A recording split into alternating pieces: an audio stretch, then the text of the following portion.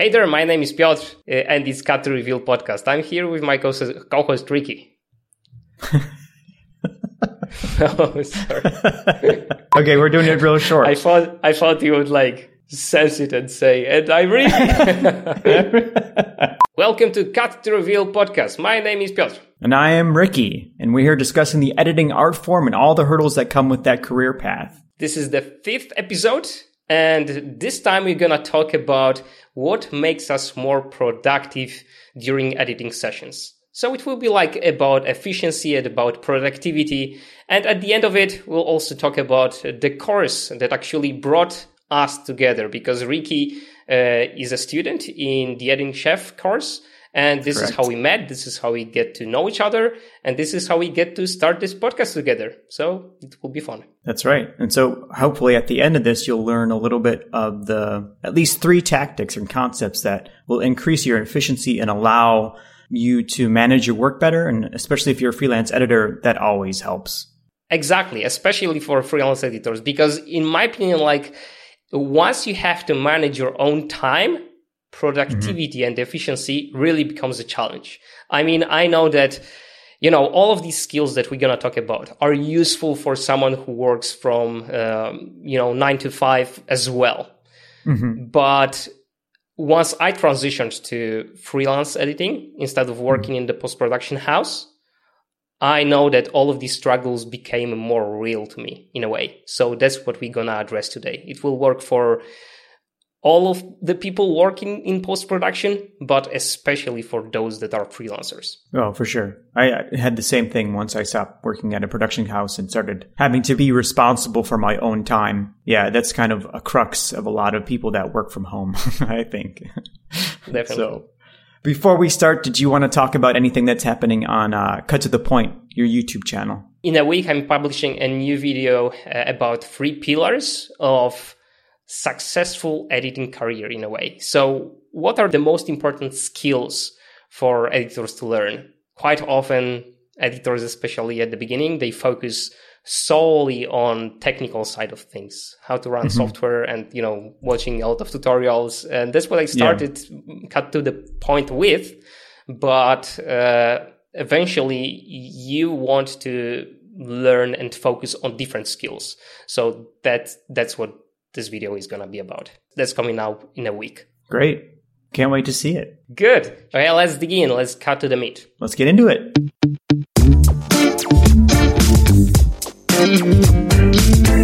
So the first concept we're going to talk about is dealing with distractions, because we deal with them all the time, especially once we have to manage our own projects, our own clients. And what I want you to think about is, what is the opposite of distraction? I would say focus, but it might just be in the word. So if it's distraction, then it probably is traction. Exactly. It's traction. It's staying on track. Because, things like checking Instagram or, chatting with your friend via social media aren't bad things by default. These are the things that are necessary to some extent to, maintain contact with your friends and things like that. But they become distractions where they happen when they are not intended. So that's the difference. Okay. I think the biggest lesson that I've learned, and to be honest, I'm quite guilty of not following that rule quite a lot, because this year has been quite crazy for me and I haven't really been scheduling my sessions, at least not as well as I used to do it a year ago. And now I have to kind of get back to it. But what you want to do is actually schedule your day. And not only the task that you need to do, not only a to-do list. And even once you have a to-do list, you have to translate it to your calendar. So put every task in its own place on the calendar, in its own time block, And what is crucial is actually scheduling not only the work-related stuff, but also things that you have to do, you want to do, but that are not work-related. So, for example, if you want to have that time for social media, put it in the calendar. And once it's in the calendar, once it's planned for, it's not a distraction anymore, because you're taking a specific time to do these things, to check social media and things like that. And then it becomes like just part of your day. Right. That's the biggest lesson that I want you to leave you with. Right. It's an accountability thing. Obviously, with the distraction and traction is, like you said, to keep you on task.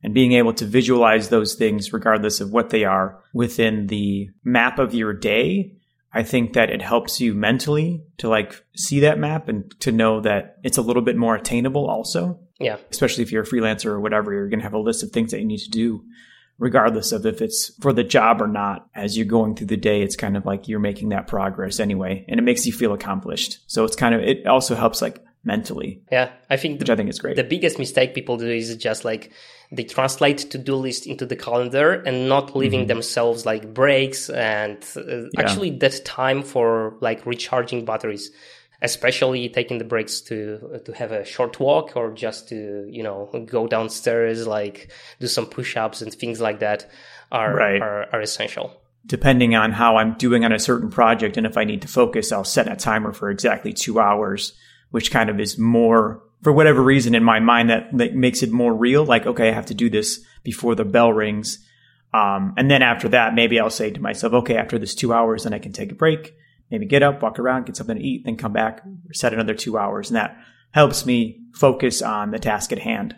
Nobody's impervious to distractions, no matter what it is. So, especially when you're by yourself and you're like, well, I love working on this, but hey, look at this shiny thing over here. What's happening on Instagram? So or check the email, right? Maybe someone has sent me a message, and then the cycle starts. The cycle of checking things up. And I also want to add one more thing to that, because there are like many techniques of setting timer for yourself, like Pomodoro technique is probably something you heard of. But I think the important thing to know here is that it depends on the person. So for someone, that Pomodoro technique with 25 minutes of work, 5 minutes of break will work. For some people, it will not. For me, like 5 minutes of break is not enough. And I gravitate more towards having a longer working session and a longer break between working sessions. So I think I'm more like leaning towards what you're doing right now. I think the takeaway here is just to test it on yourself, like, listen to your body and what it tells, and figure out what works for you. And schedule a calendar, use that traction concept in a way that works for you. So I hate to say that it depends on the person, but it does. And there is no other like ready-to-go solution for everyone. No, I mean, these are just concepts that we're talking about that we know because we've utilized them and they work for us. So obviously we're coming from a place of experience. There's really no wrong way to do it. It's just like these are the tools that you can use. Shall we cut to the second concept? Yes. Let's do it. In my opinion, there are three main categories of things that make you more productive, more efficient. The first one is like prep work, and that's what we just talked about. Like things you do actually before you even start. Okay. Things you do to prepare yourself, your work environment, your workstation.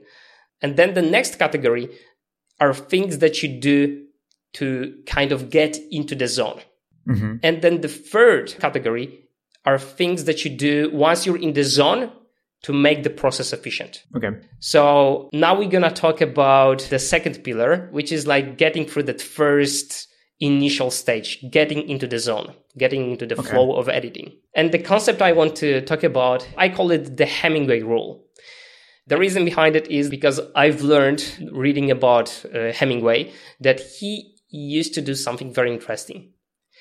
He used to write books and stop only when he knew what the next paragraph would be about. And it felt so contrary with what I used to do. So, for example, when I was working on adding B-roll to my timeline, right?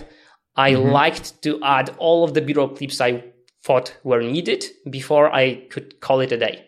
But Hemingway or his writing method suggests something else. That you should actually stop once you know what will follow. What is the next step? What is the next thing you're going to do on the timeline? What I do these days is I tend to end my session once I have like 90% of B-roll added on the timeline. And then the last few minutes of my working day, I will just finish with doing the next step. So for example, the next step would be working with music, adding the music track to the timeline.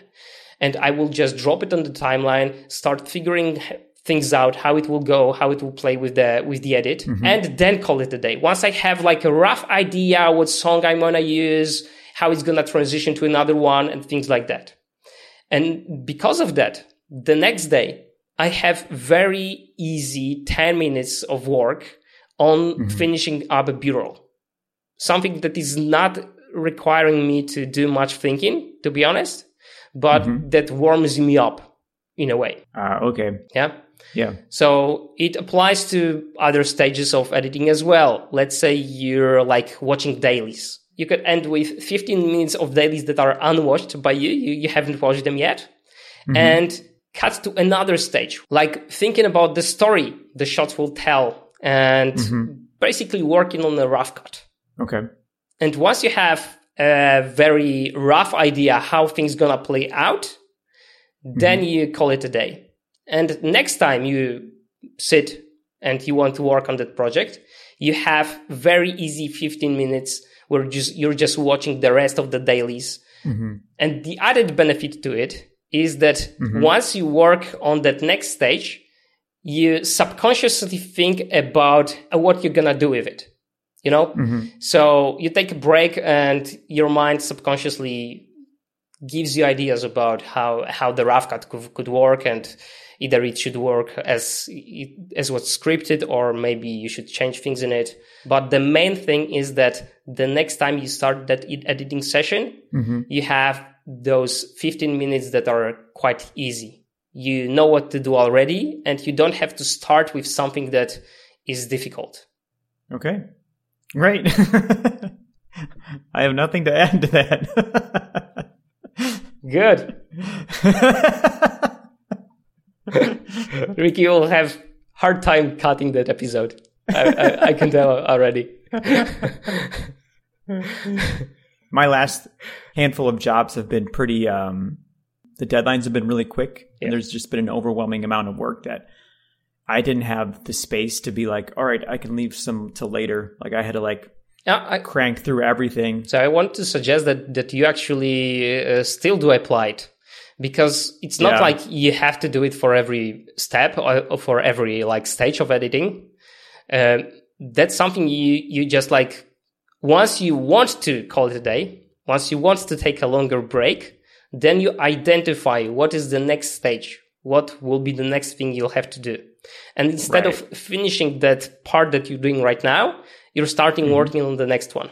Yeah. So that's what applies to those situations where you are under the tight deadline and you're not really doing like one section at a time, because that's what we rarely do. We usually do like a few stages of editing in one day, or even before we take a break. But you can apply it to those situations as well. You just identify what will be the next stage. What is the next thing I'm gonna work on? What will be the next scene, for example, I will cut.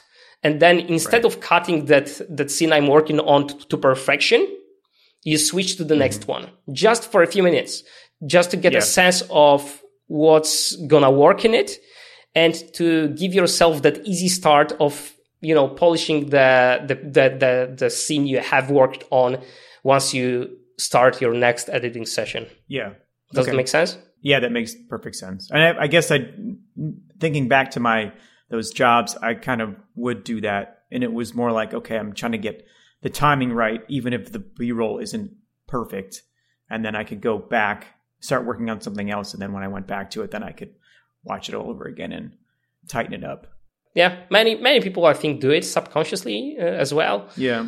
In a way. But I think like once you plan for it, it's also like, it's more beneficial in a way. Just, you know, just doing it on purpose. For me, the hardest part when I'm getting to edit something that just doesn't feel something like I have to do right now is just starting. Oh, right. Yeah. I don't know if you have it, but sometimes I do. I know exactly Yeah, even for projects that are, that are cool projects that I would still like say, oh, I'm really appreciating this project. But still, sometimes like getting to edit is the hardest part. Mm-hmm. And that's what the Hemingway rule is for, because you want to give yourself that easy start, that head start to begin with, Mm-hmm.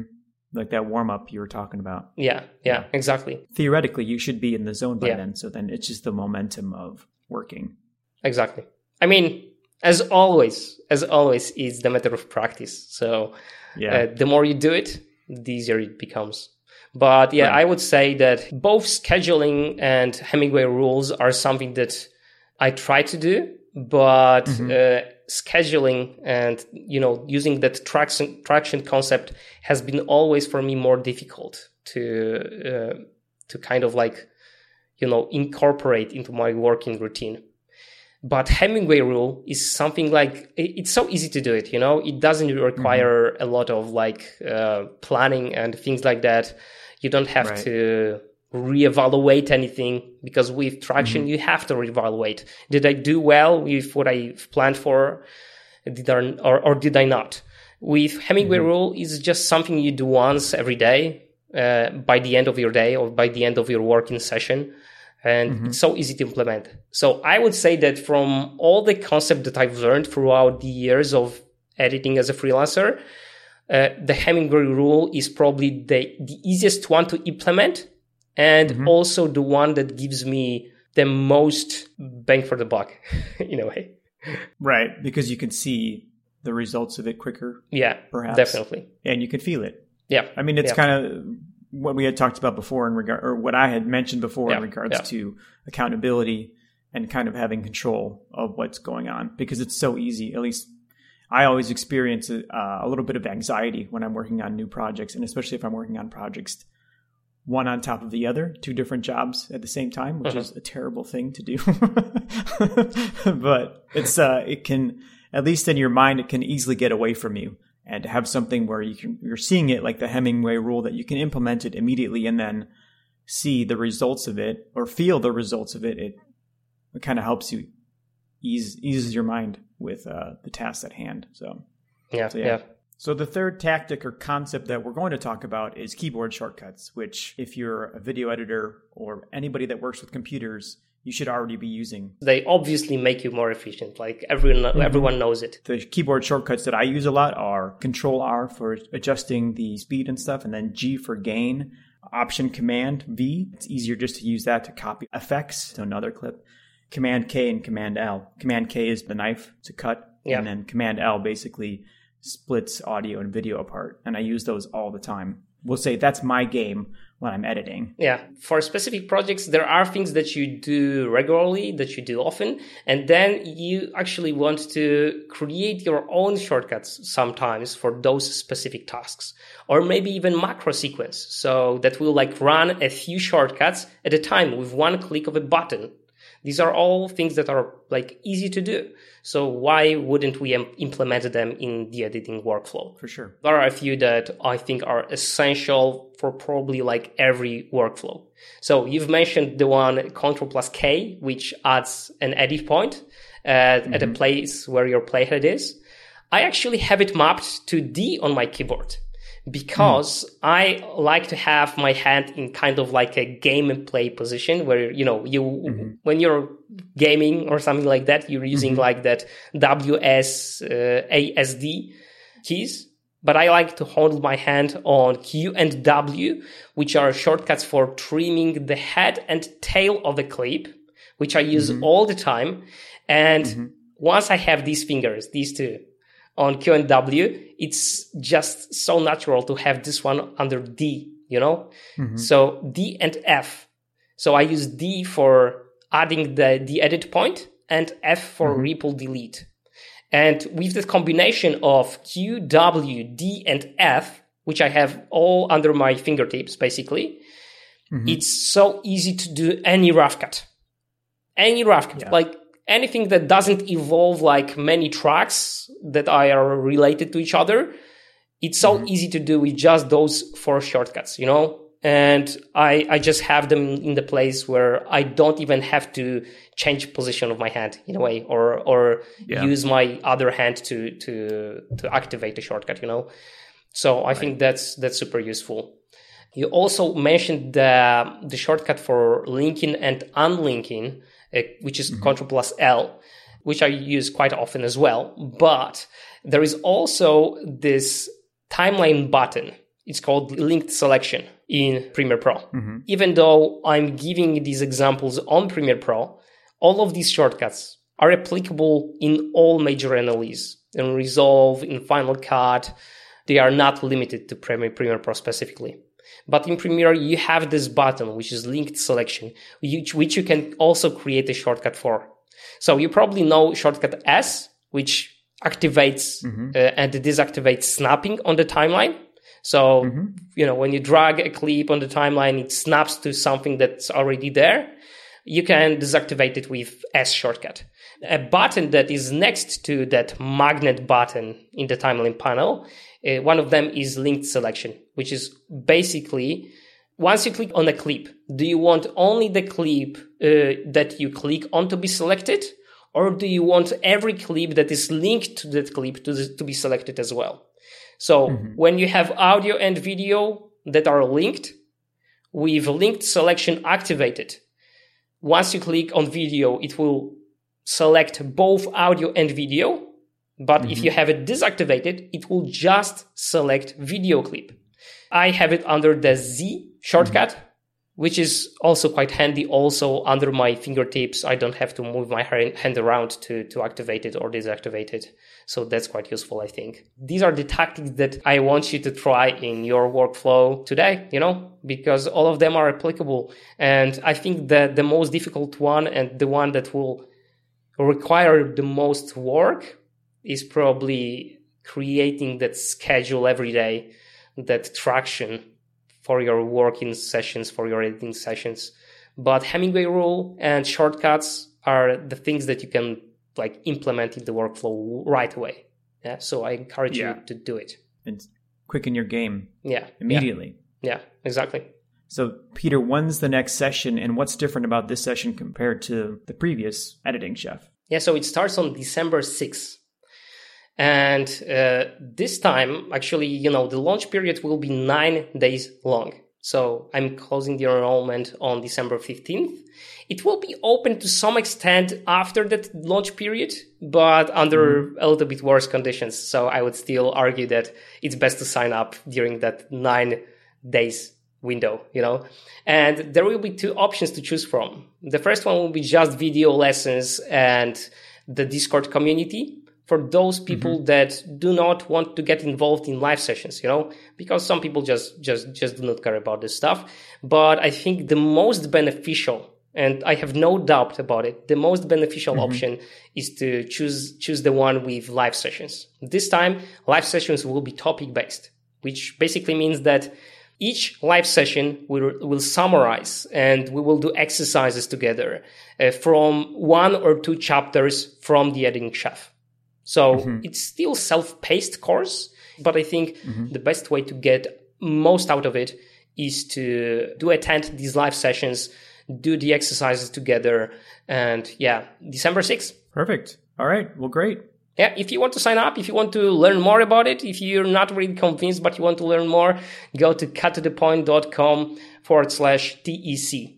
Again, I said it many times on the channel already, so I'll say it here again, even though I'm talking about my course this time. None of the courses is for everyone, So you have to check the website, you have to read about it, you have to basically decide if that's something that works for you. If you feel it does, then check it out. If not, then it's okay. It's okay. Well, that's it, everybody. I hope you enjoyed this episode, and you should check out the Editing Chef because, in my opinion, I think it's worth it. Yeah, to be honest, Ricky, it does make me feel like an imposter because seeing your edits, I know that you are a great editor, and having someone like you in the Editing Chef course is like a biggest compliment to me. And, all the people in the Editing Chef, especially those that I get to know personally during the live sessions, are just so cool. So cool. I learned from you guys as well, which is awesome. I appreciate that. Thanks for saying that. Okay. Have a good one, everyone. Okay. Till the next time. Have a good day. Edit like there is no tomorrow. Shoot and edit like there is no tomorrow. Ricky has to learn the phrase. Yeah. Goodbye, everybody. Have a great day. Bye-bye.